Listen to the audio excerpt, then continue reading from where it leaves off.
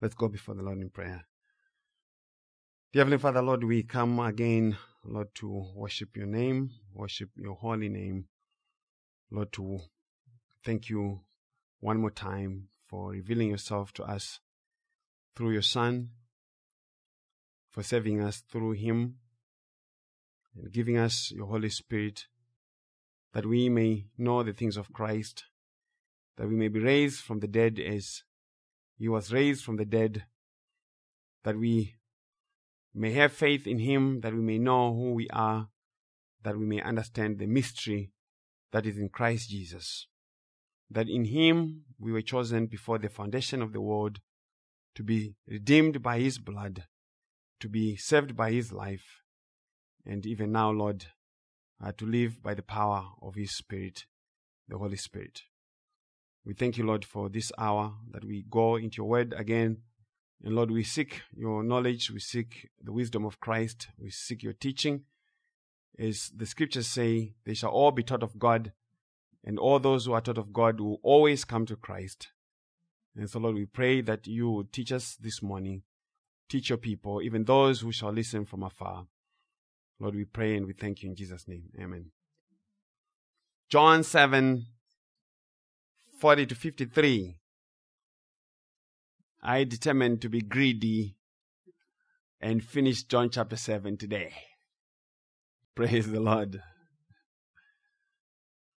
John chapter 7, verses 40-53. Therefore, many from the crowd, when they heard this saying, said, "Truly this is the prophet." Others said, "This is the Christ." But some said, "Will the Christ come out of Galilee?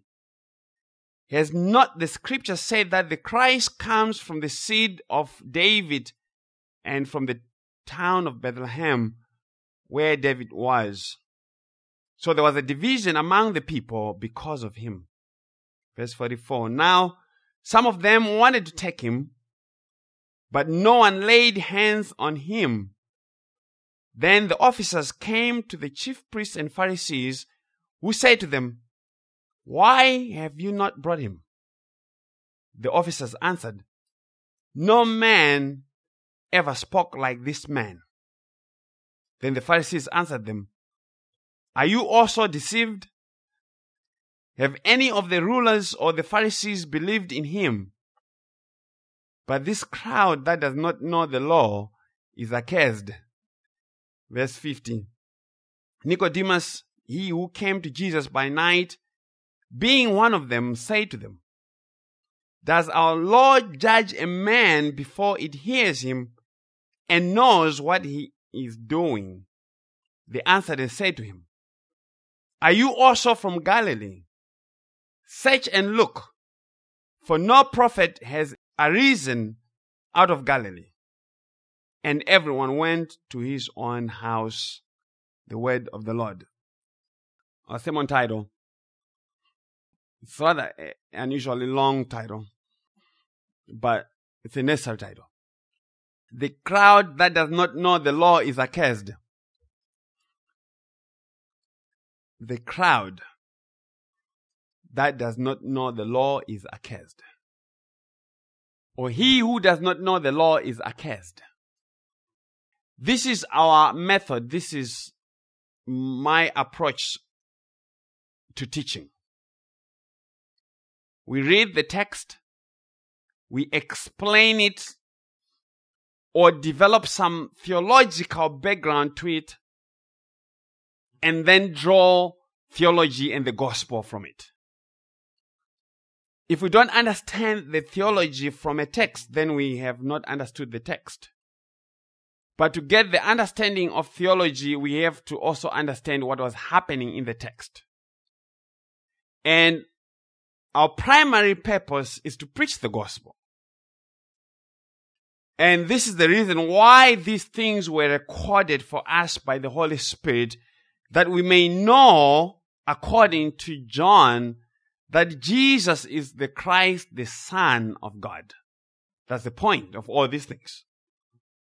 And as usual, Our teaching is long, and it has to be long if we are teaching seriously the things of Christ.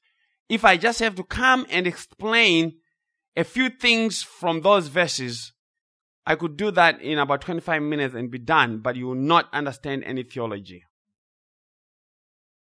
Some people will say to me, make the teaching short because you have next week.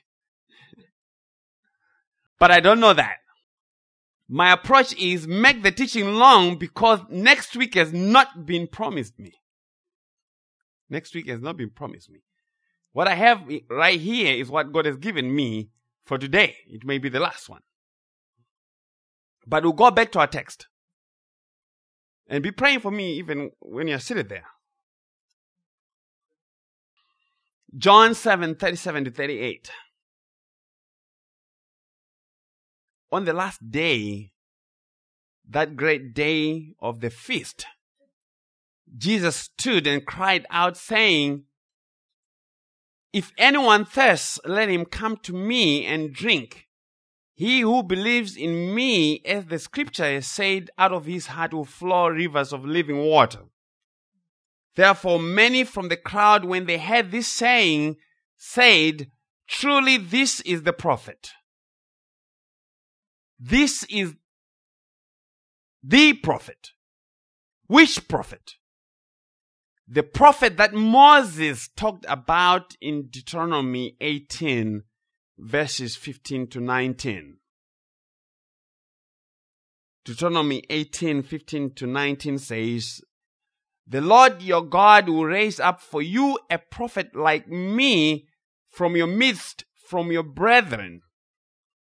Him you shall hear, according to all you desired of the Lord your God in Horeb in the day of the assembly, saying, Let me not hear again the voice of the Lord my God, nor let me see this great fire any more, lest I die." That's the great fire of the law. Right there is the great fire that the law brings. And the writer of Hebrews actually works on that somewhere in the book of Hebrews. Verse 17, "And the Lord said to me, What they have spoken is good. I will raise up for them a prophet like you from among their brethren, and will put my words in his mouth, and he shall speak to them all that I command him.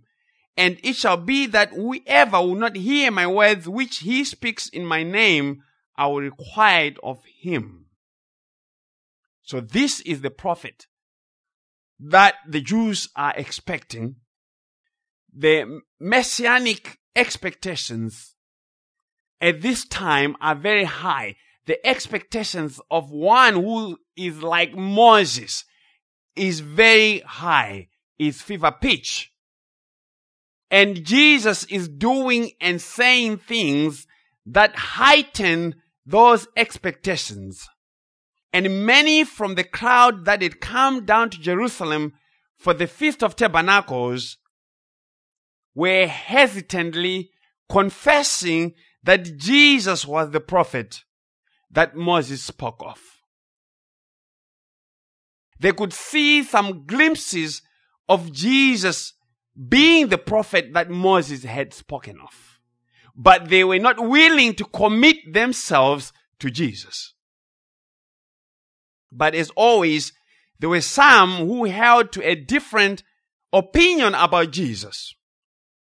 In verse 41, John records for us and said, "Others said, This is the Christ." But some said, "Will the Christ come out of Galilee?" So the question about the Christ, this prophet, that is being posed here is his physical address. Is the Christ going to come out of Galilee? Why? Because according to them, the scriptures nowhere talked about the prophet coming out of Galilee. But you see, Jesus always brings division, because that is the nature of truth. And he said that was his mission. You see, right here in this conversation, there were already two groups of people that had divided opinion on the origin and person of Jesus.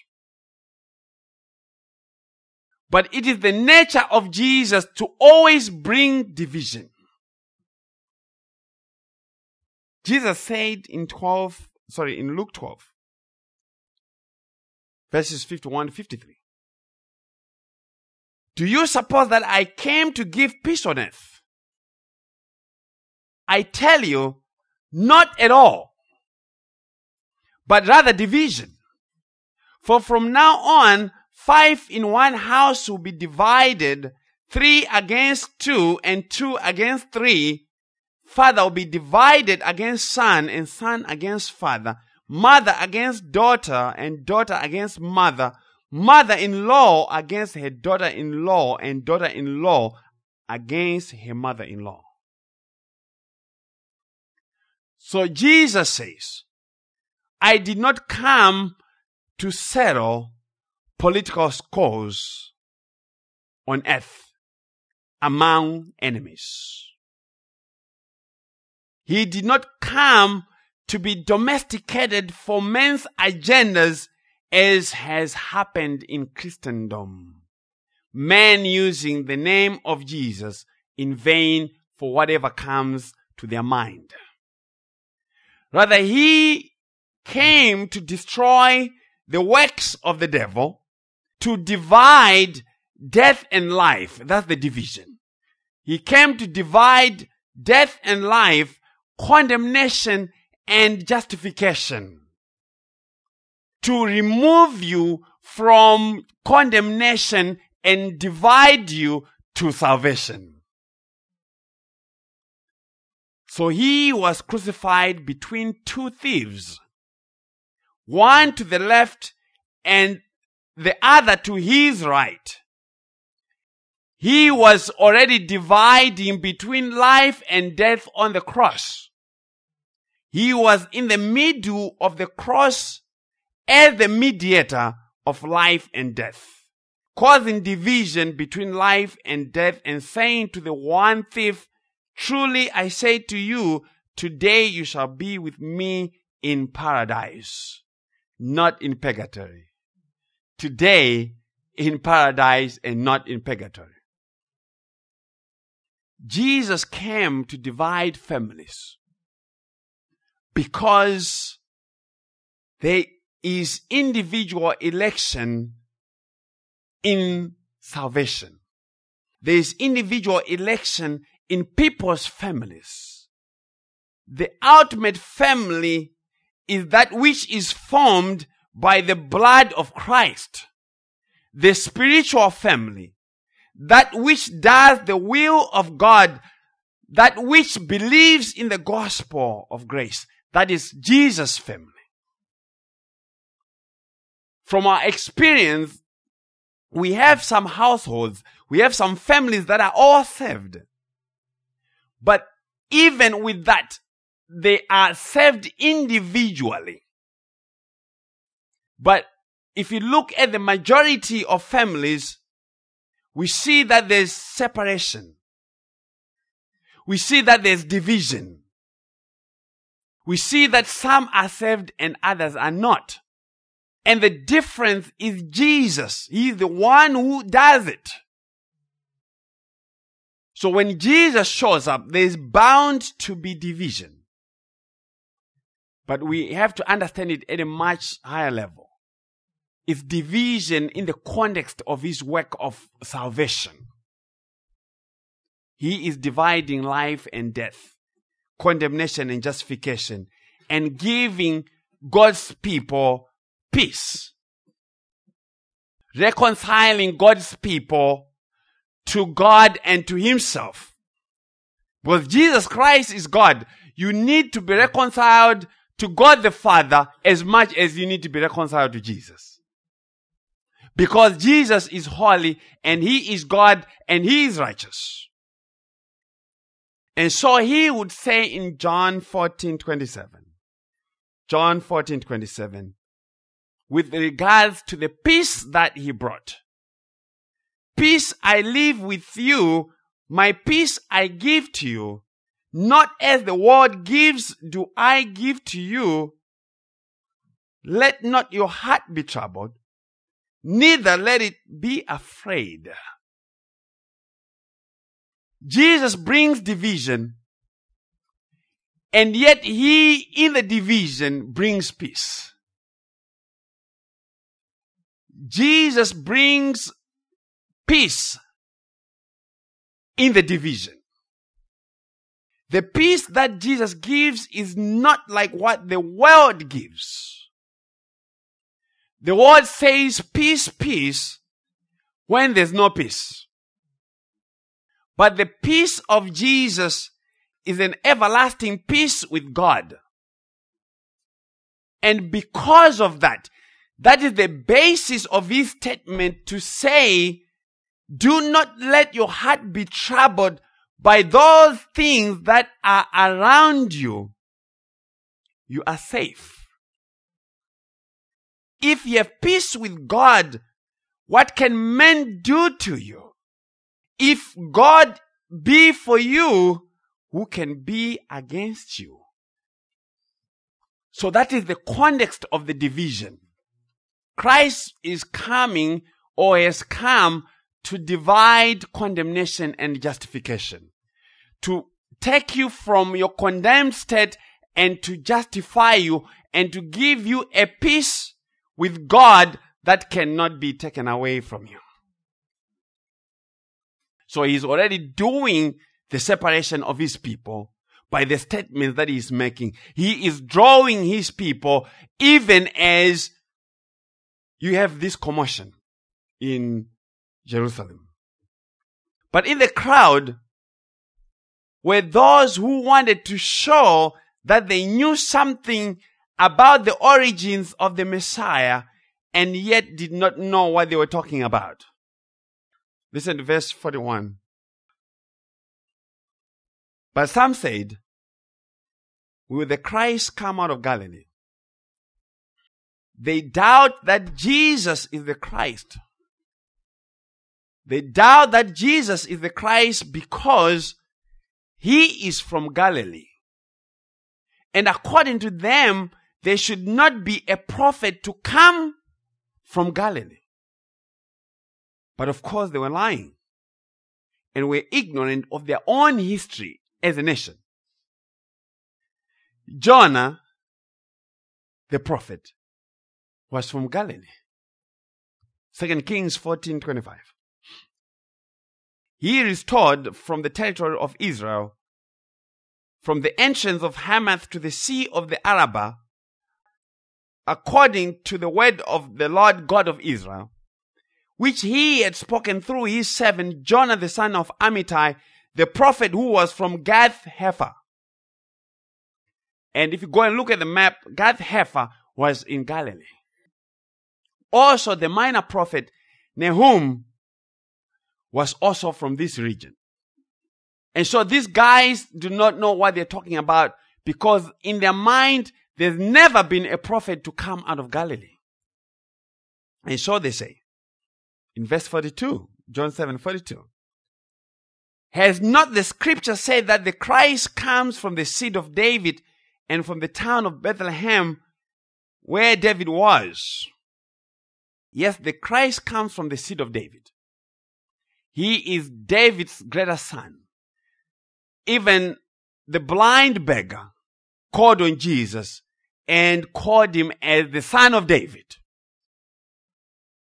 The Christ comes from the seed of David and from the town of Bethlehem, the seed of David, but grew up in Galilee. Jesus was born in Bethlehem. And this was all by God's sovereign and wise arrangement so that they would only know Jesus not by his physical address, but by God's revelation. For no one can come to Jesus unless the Father draws them. And none can know who Jesus is unless the Father reveals Jesus to them. And so there was confusion. And John tells us and says in verse 43, so there was a division among the people because of him. The division among the people was not because of their different political positions, but it came because of Jesus. Division among the people is always the natural outcome of preaching the true Jesus and the true gospel. People do not want a gospel that exalts the sovereign will of God. They don't want the gospel that exalts the glory of Christ alone in salvation. They want a gospel that makes them shareholders and equal investment partners with Jesus. And that is called the free will gospel. The I invited and chose Jesus gospel. But John says in verse 44, now some of them wanted to take him, but no one laid hands on him. So some were not very amused by Jesus' claims.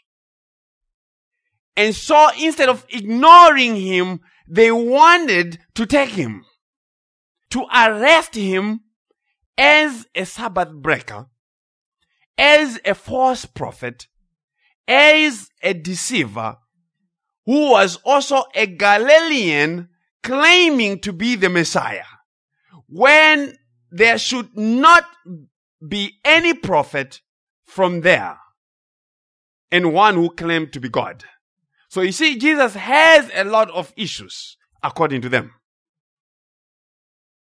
If you speak the truth of God, it always sounds as deception to the natural man who are opposed to the truth. The truth is not natural to man. Men cannot handle truth. Lies are what are natural to men. One who is not born again has no capacity or ability to hear truth. One who is not born again has no ability or capacity to hear truth. They can only hear falsehood. For to hear and accept truth is only by the work of God. Truth is foreign to the world. Truth is foreign to the sinful world. It's foreign to the sinful man. It does not smell of life. It does not smell of money. It is foolishness and it sounds deceitful. How can God save me freely without me kicking my 10%?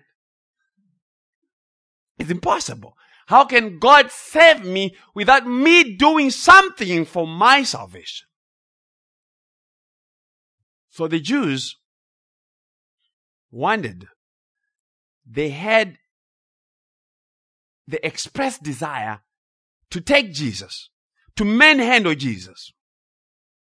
But none laid hands on him because his hour had not yet come. You see, there are just so many things that have to go right for you to get up and make it here on Sunday. Just so many things that have to go right. You have to be able to get out of bed. You have to be able to shower. You have to be able to find the keys. The car has to start. You have to have gas. The tires have to have pressure. And the highway has to be open. Just all those little details have to be there to make it here. And every little detail had to be there for the hour of Jesus to be accomplished. And God was doing it. And these men were trying to arrest Jesus, but Jesus had their evil desire on pause. They could not do it. From the crowd, there were people who were so enraged by Jesus that they wanted to do a citizen's arrest on him. And in verse 32 of John 7, the religious leaders had separately sent the temple guards to go arrest Jesus. But the temple guards suffered the same fate as the rest. Jesus' hour has not come, and they cannot do anything without Jesus permitting it. They needed Jesus to arrest Jesus. For without him, they could do nothing. And so they came back and gave a report, a very embarrassing report to the chief priests and Pharisees who were so eager to get rid of Jesus. The chief priests and the rulers desperately wanted Jesus arrested, but without attracting much attention from the public. But God does not give Jesus into their hands in this time, because it's God who is in charge. And so John says in verse 45, then the officers came to the chief priests and Pharisees, who said to them, why have you not brought him? In dismay, they asked the temple police and say, why have you not brought him? And this is a rebuke. But the officers answered in verse 46, no man ever spoke like this man. The temple officers had been deeply impressed by Jesus and literally had been disarmed by his understanding. Jesus did not point any guns at them or any sword against them. His understanding, his clarity, his conviction, his power, his knowledge, his fearlessness was enough to disarm them.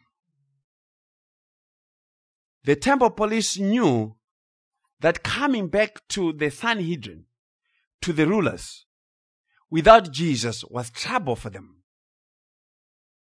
And they had to gather courage to go back without Jesus and say, no man ever spoke like this man. Why? Because Jesus was God in their midst. And as God, he does not speak like any other man. There's none like the Lord. That's the point.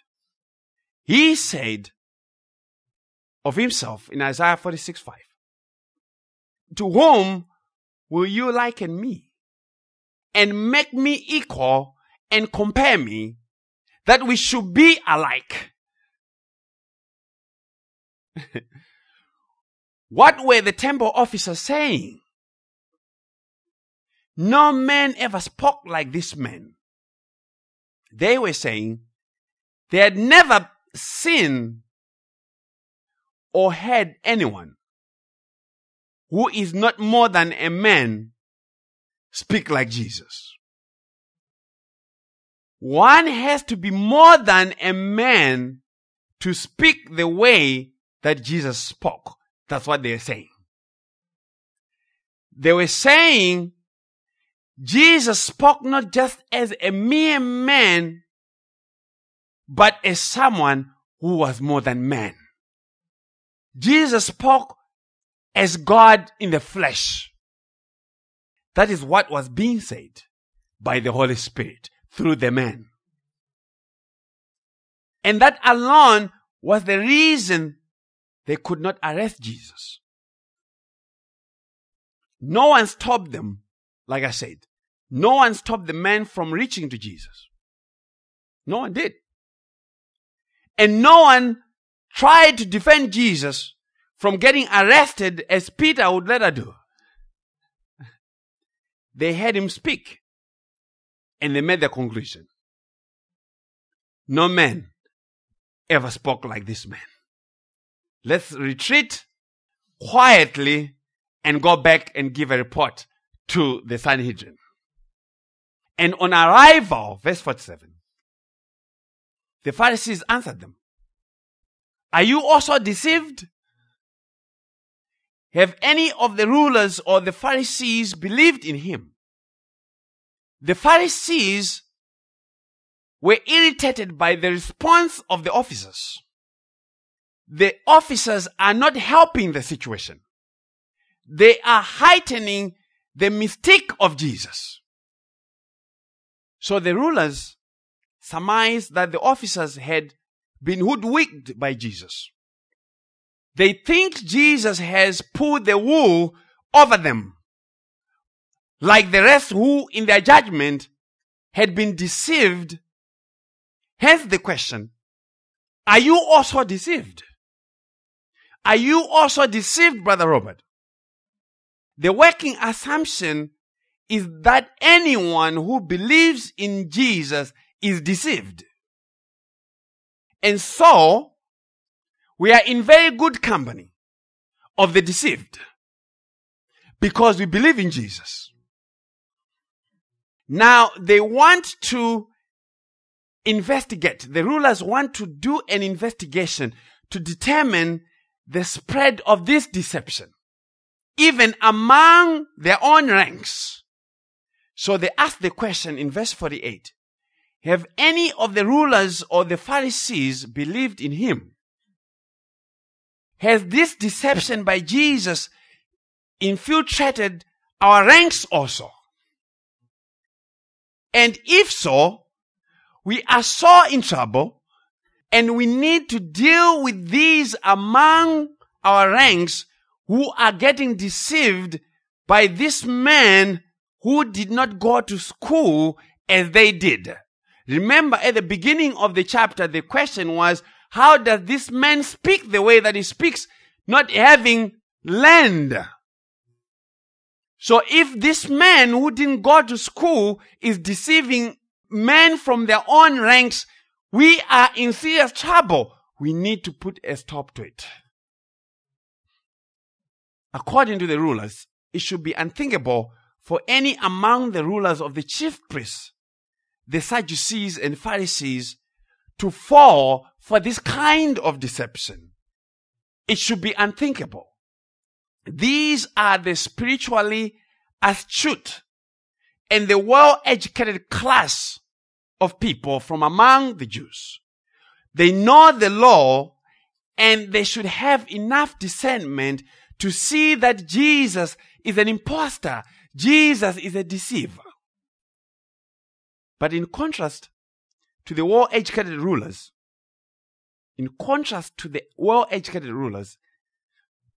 there is this mass of people, the crowd, the common people, the lowly people who do not know the law. And when the rulers use the language of this crowd,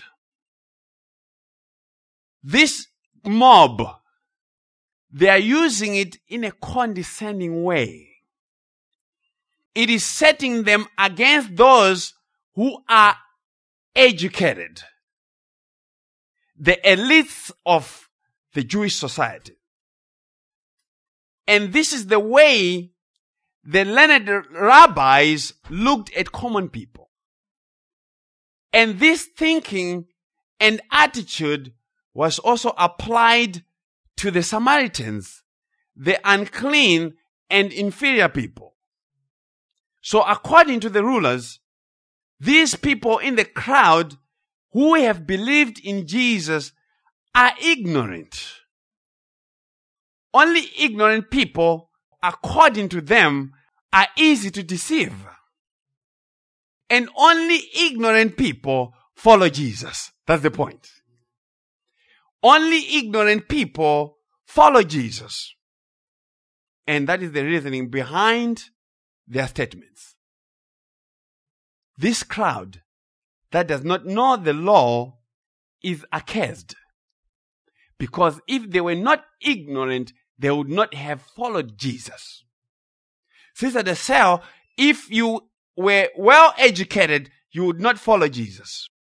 Because Jesus is only for those who are ignorant. And because they are ignorant of the law, the rulers say, because they are ignorant of the law and the scriptures.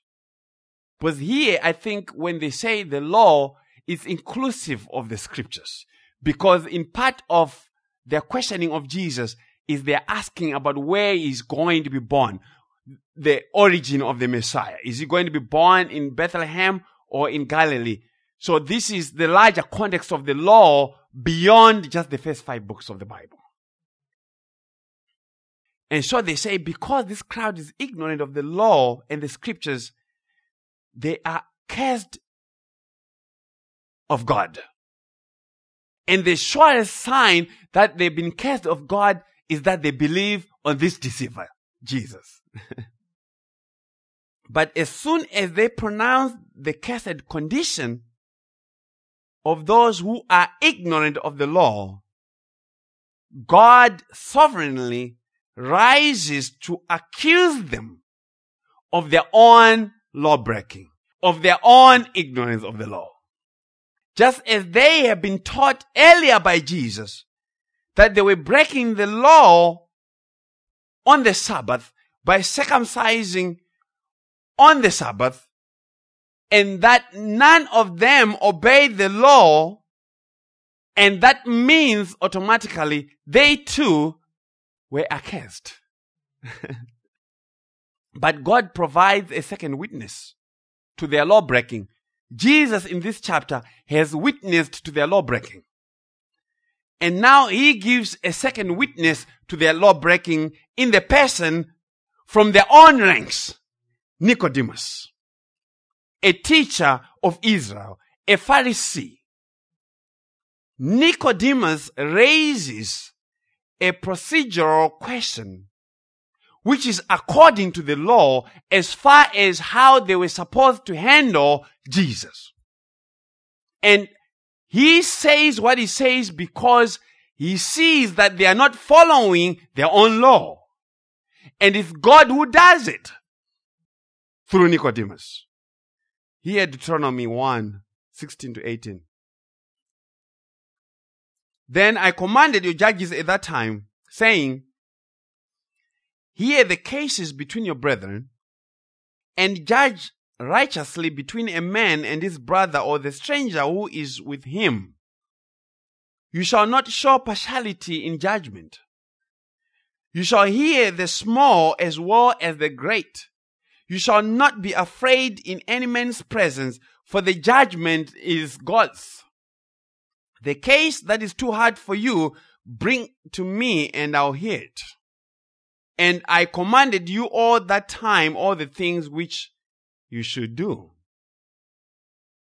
And Nicodemus brings this understanding to his own colleagues.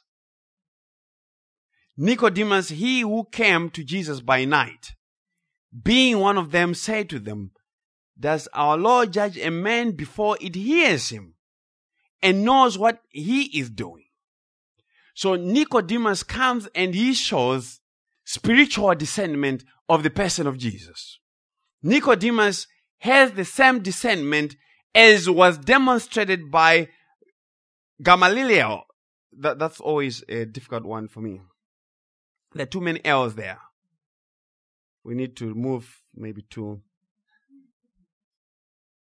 Acts 5:33-39.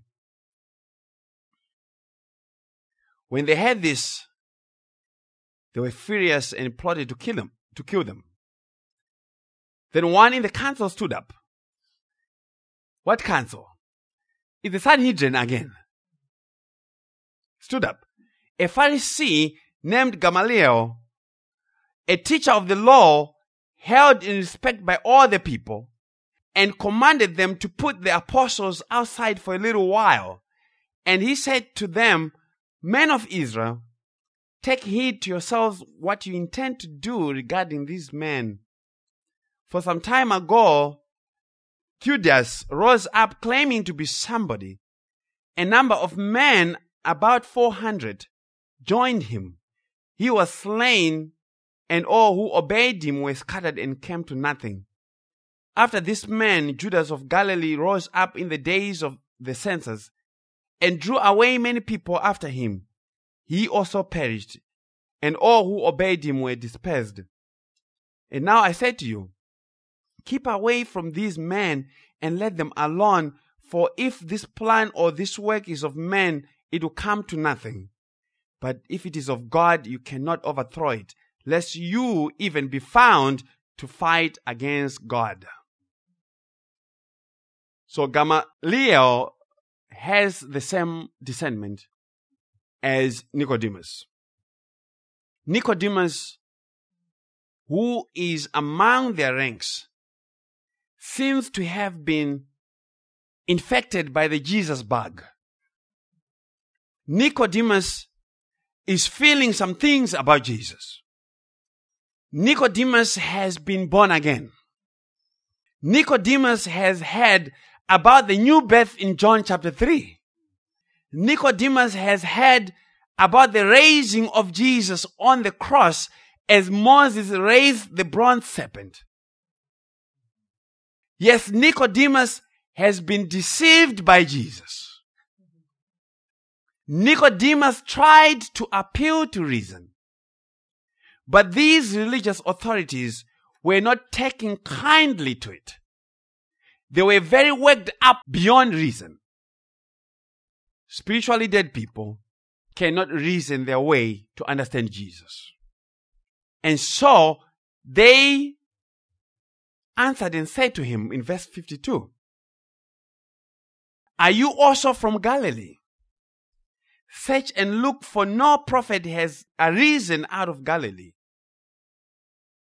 The colleagues of Nicodemus are not impressed, not just with Jesus, but with Nicodemus. And they have no time to listen to what Nicodemus has to say and weigh his arguments.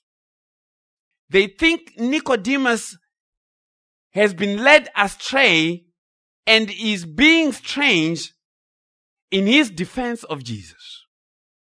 They think Nicodemus has been deceived. They say, Nicodemus, the only way you can defend Jesus is if you are a Galilean yourself. What is that saying? The religious authorities are using being a Galilean negatively, as the Jews use the term Samaritan. So Nicodemus, you have reason to defend your fellow countryman who is from an inferior people in Galilee. Nicodemus, you are an inferior person as Jesus. And so Nicodemus, your fate has been tied with that of Jesus. Gotta follow the gospel there. There's a gospel there. Nicodemus is in union with Jesus because Nicodemus is born again. Nicodemus belongs to Jesus. And so they challenge Nicodemus is to search and look in the scriptures if there is anywhere that talked about Galilee having any prophets. But as I said earlier, Jonah and Nahum were both from Galilee, and the religious authorities in their ignorance do not know that.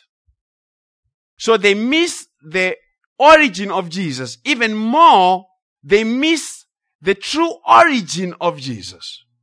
Jesus is not from Galilee, and Jesus is not from Bethlehem. Jesus descended from heaven. In Galilee, they are debarking the wrong tree. Jesus is not the son of Galilee. He is the Son of God. And that is what John is working hard to teach us about Jesus. That he is the Christ, the Son of the living God. And no one has descended from heaven but he who is from heaven. Now that's our text. Now the gospel. We still have the gospel. The crowd that does not know the law is accursed. Why would God the Holy Spirit inspire those statements to be made and to be recorded by John in the context of the discussion that we have had between Jesus and the Jews? all the way from John 5, all the way to John 7 and to John 8. The underlying debate until the cross is about salvation. It's about the function of Judaism, that is the law. It's about the gospel and the person of Jesus in all these things. Jesus has come claiming to be the Son of God, who is the Christ, who is the prophet. And he has come saying he is the fulfillment of Judaism. And not only that, and that he is superior to Judaism. He is superior to the law. He has come preaching the gospel of salvation by grace and not by the works of Judaism, not by the works of the flesh. He has come telling people that there's no hope in the law, for the law testified of him. And so God uses irony through John to teach the function of the law. And we need to understand, because it's one of John's techniques of writing. It's just so all over the teaching of John. Irony. And this is what I went and got from Wikipedia, even though my girls think that you should not go and get anything from Wikipedia. But I went anyway. According to Wikipedia, irony, in its broadest sense, is a rhetorical device or a literal technique or event in which what appears on the surface to be the case differs radically from what is actually the case. We're going to be working that. Apostle John, by the Holy Spirit, used verbal irony. He used verbal irony. And verbal irony is defined again as a statement in which the meaning that a speaker employs is sharply different from the meaning that is expressed.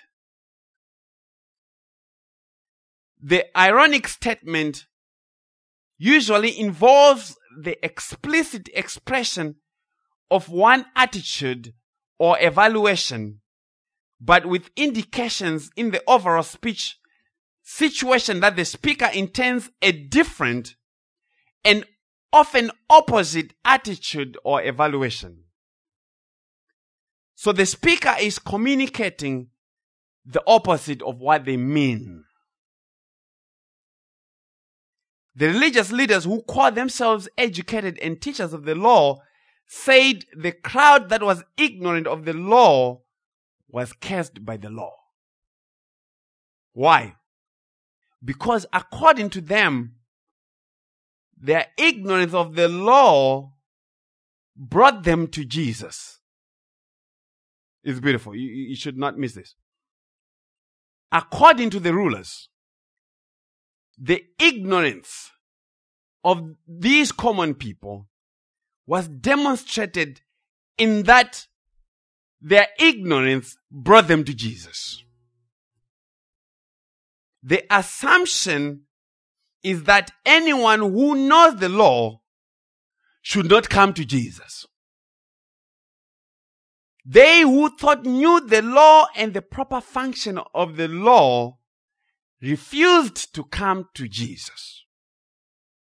Do you see the irony? The irony is that it is they who were actually accursed by the law, not the crowd that believed in Jesus. The crowd, though not much educated in the law, understood the function of the law in that it led them to Jesus. To come to Jesus is to understand the true function of the law, even though you are not educated. Apparently, their ignorance led them to Jesus. And so that was ironic, because in their ignorance, they did what the Lord demanded of them to do, to run to Christ. And even if they were accursed, listen to this. And even if they were accursed by going to Jesus, they were having their curse removed. Yes, they were accursed, but in Jesus, they found a curse bearer. Unlike the Pharisees who knew the law and could do the law. There are many well-educated teachers of the law, even in our day, who tell us that we are still under the law of Moses.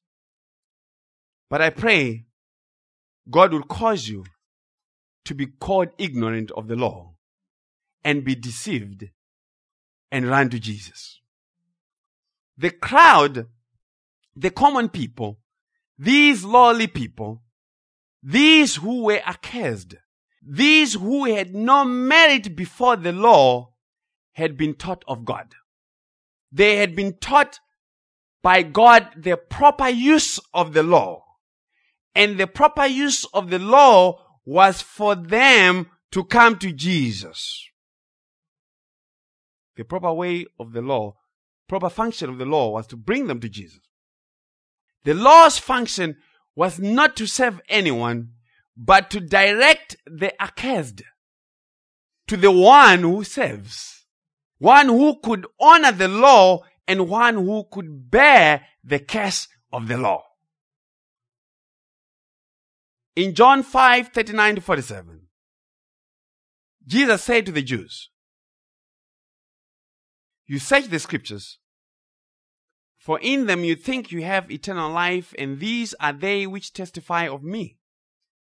But you are not willing to come to me that you may have life. I do not receive honor from man, but I know you, that you do not have the love of God in you. I have come in my Father's name, and you do not receive me.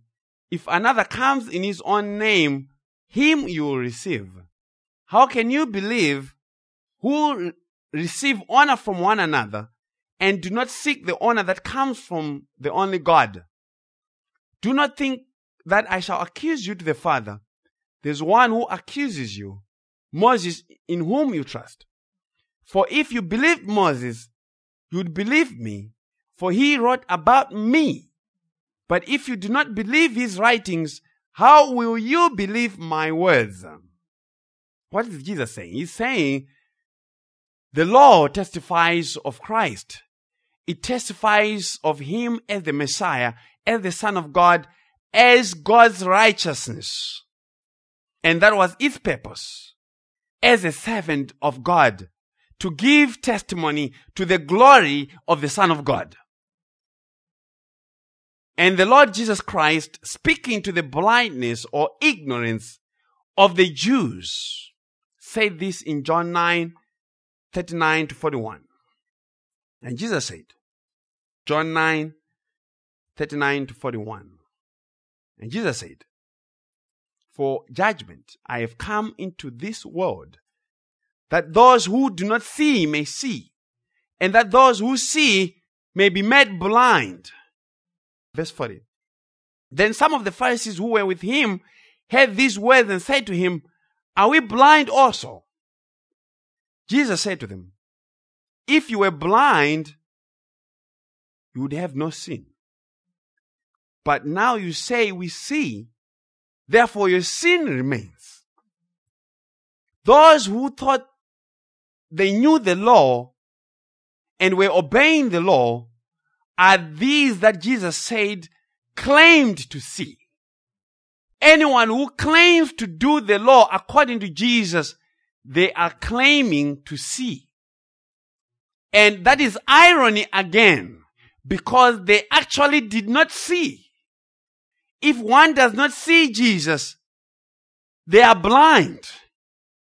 If they had been blind or ignorant as the accursed crowd, then God would have lifted their blindness and caused them to see Jesus.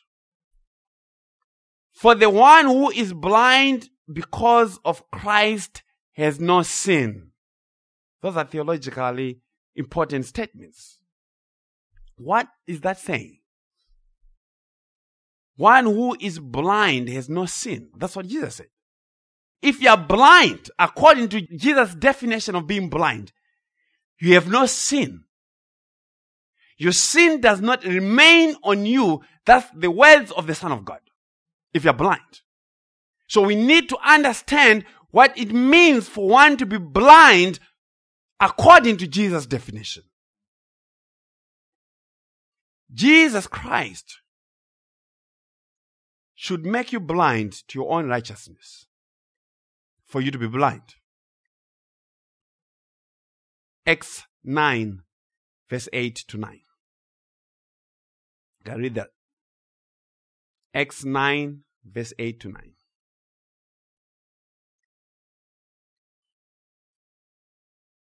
This is Saul on the road to Damascus, exercising his free will. Saul got up from the ground, and though his eyes were open, he could see nothing. And leading him by the hand, they brought him into Damascus. And he was 3 days without sight, and neither ate nor drank. When Saul was flashed by the glory of Christ on the road to Damascus, his eyes were opened, but he saw nothing. You gotta hear that again. When Apostle Paul was blinded by the glory of Christ, his eyes were opened, but he was blind. If God causes you to see the glory of Christ, He will open your eyes.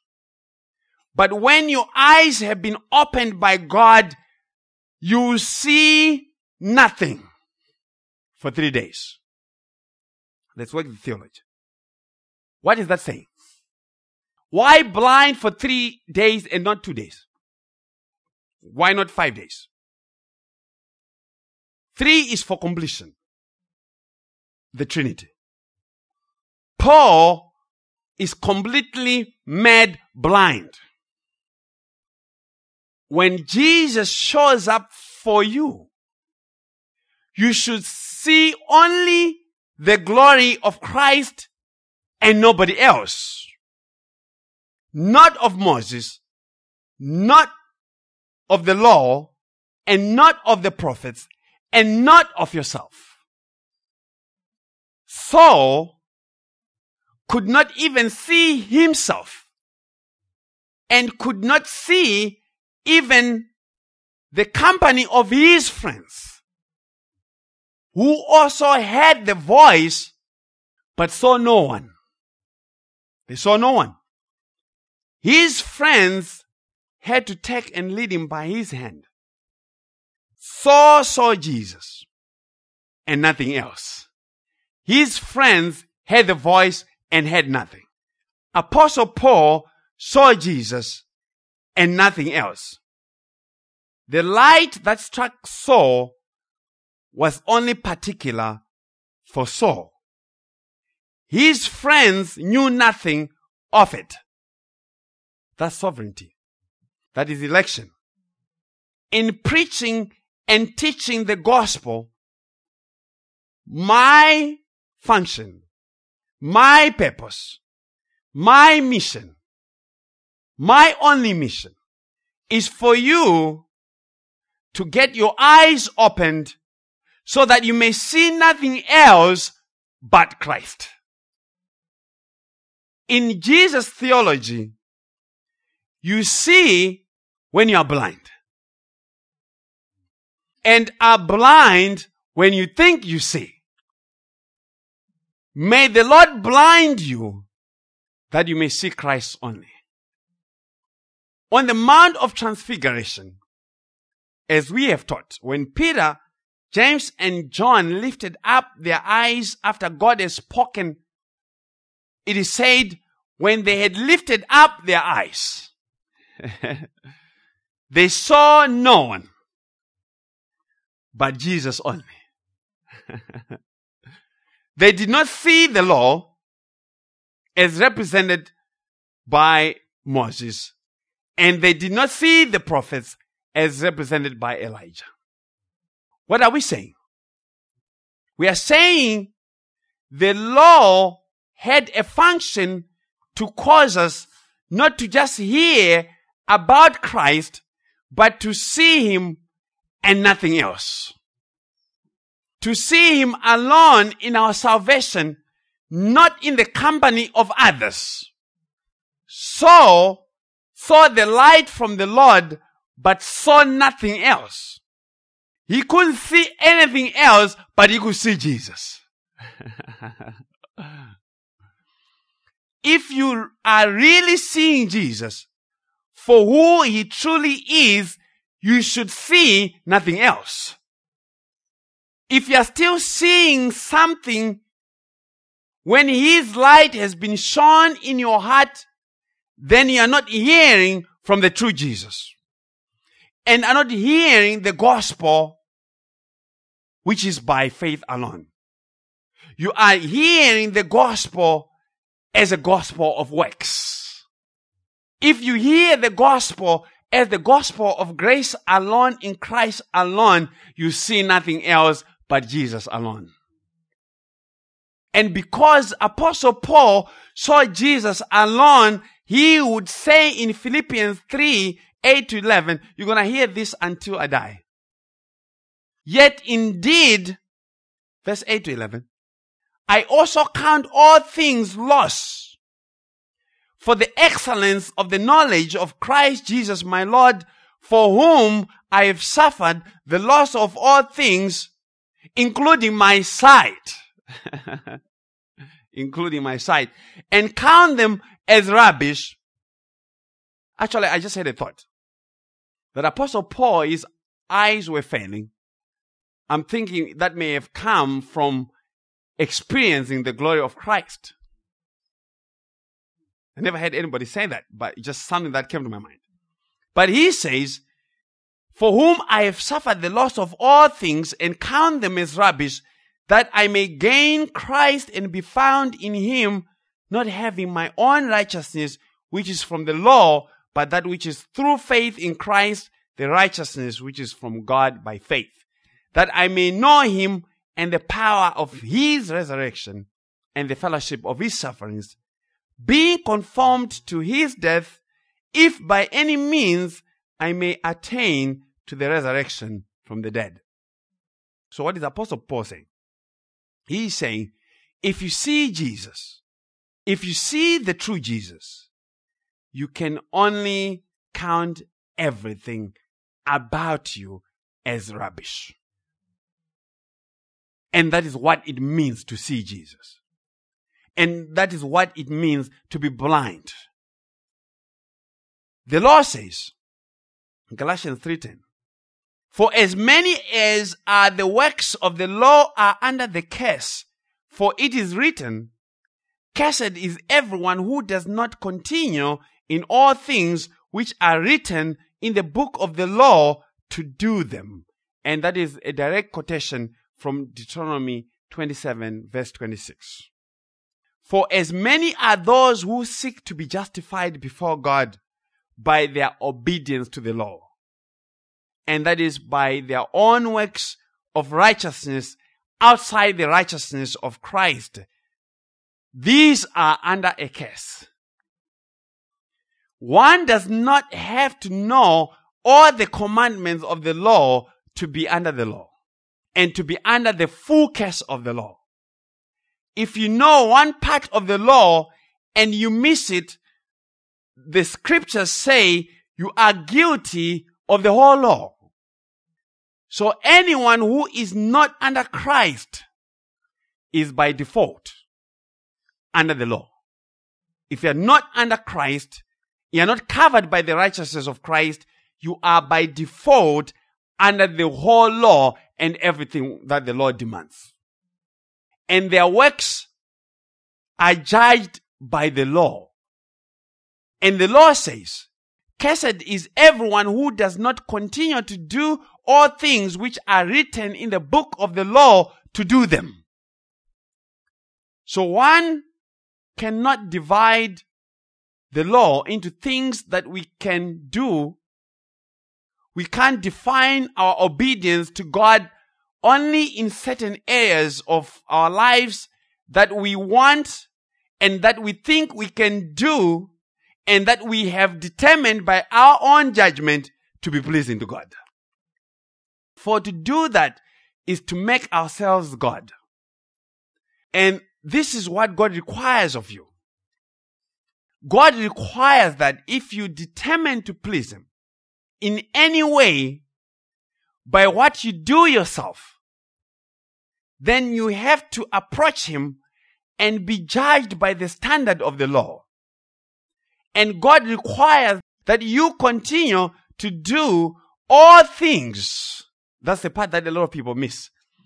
All things to His level of performance and righteousness. From not when you heard about the law, but from when you were born until the day that you die. And guess what?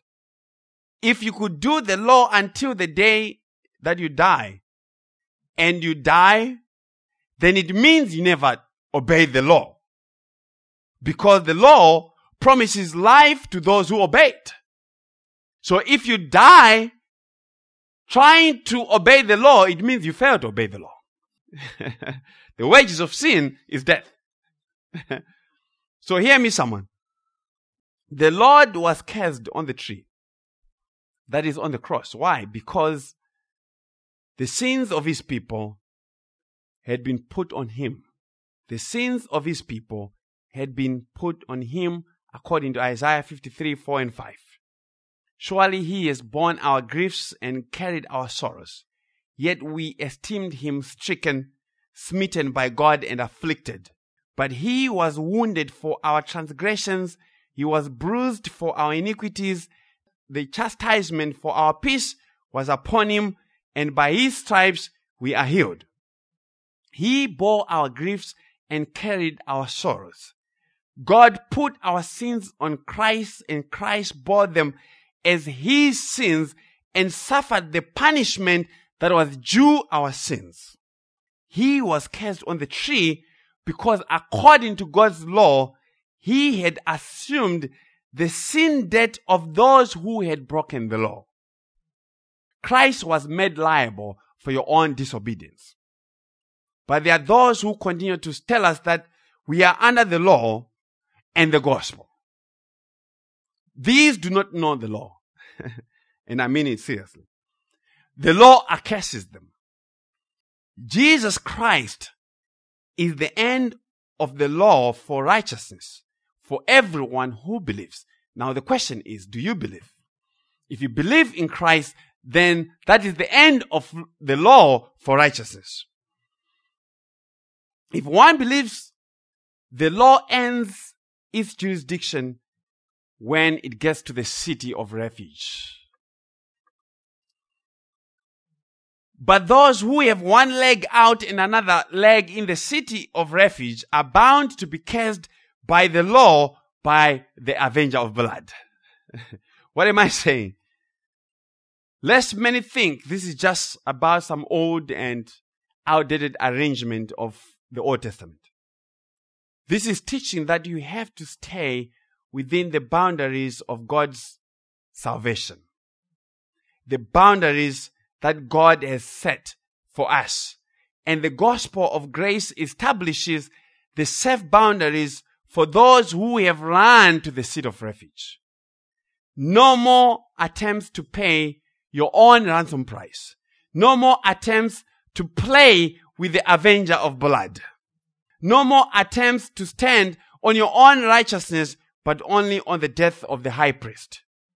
The death of the high priest is the only good news for the one who is in the city of refuge, for the one who needs salvation, the one who knows that the law condemns them, the one who knows that if they ever meet with the law, it will demand death from them. So this is where we are. The function of the law was to drive you to Christ, because you were accursed. And if you have come to Christ according to Jesus, you have understood the proper function of the law. Is that understandable? Abriana, did you understand that? Praise the Lord. So I'm done today. Let's pray. Dear Heavenly Father, Lord, we come before your throne again.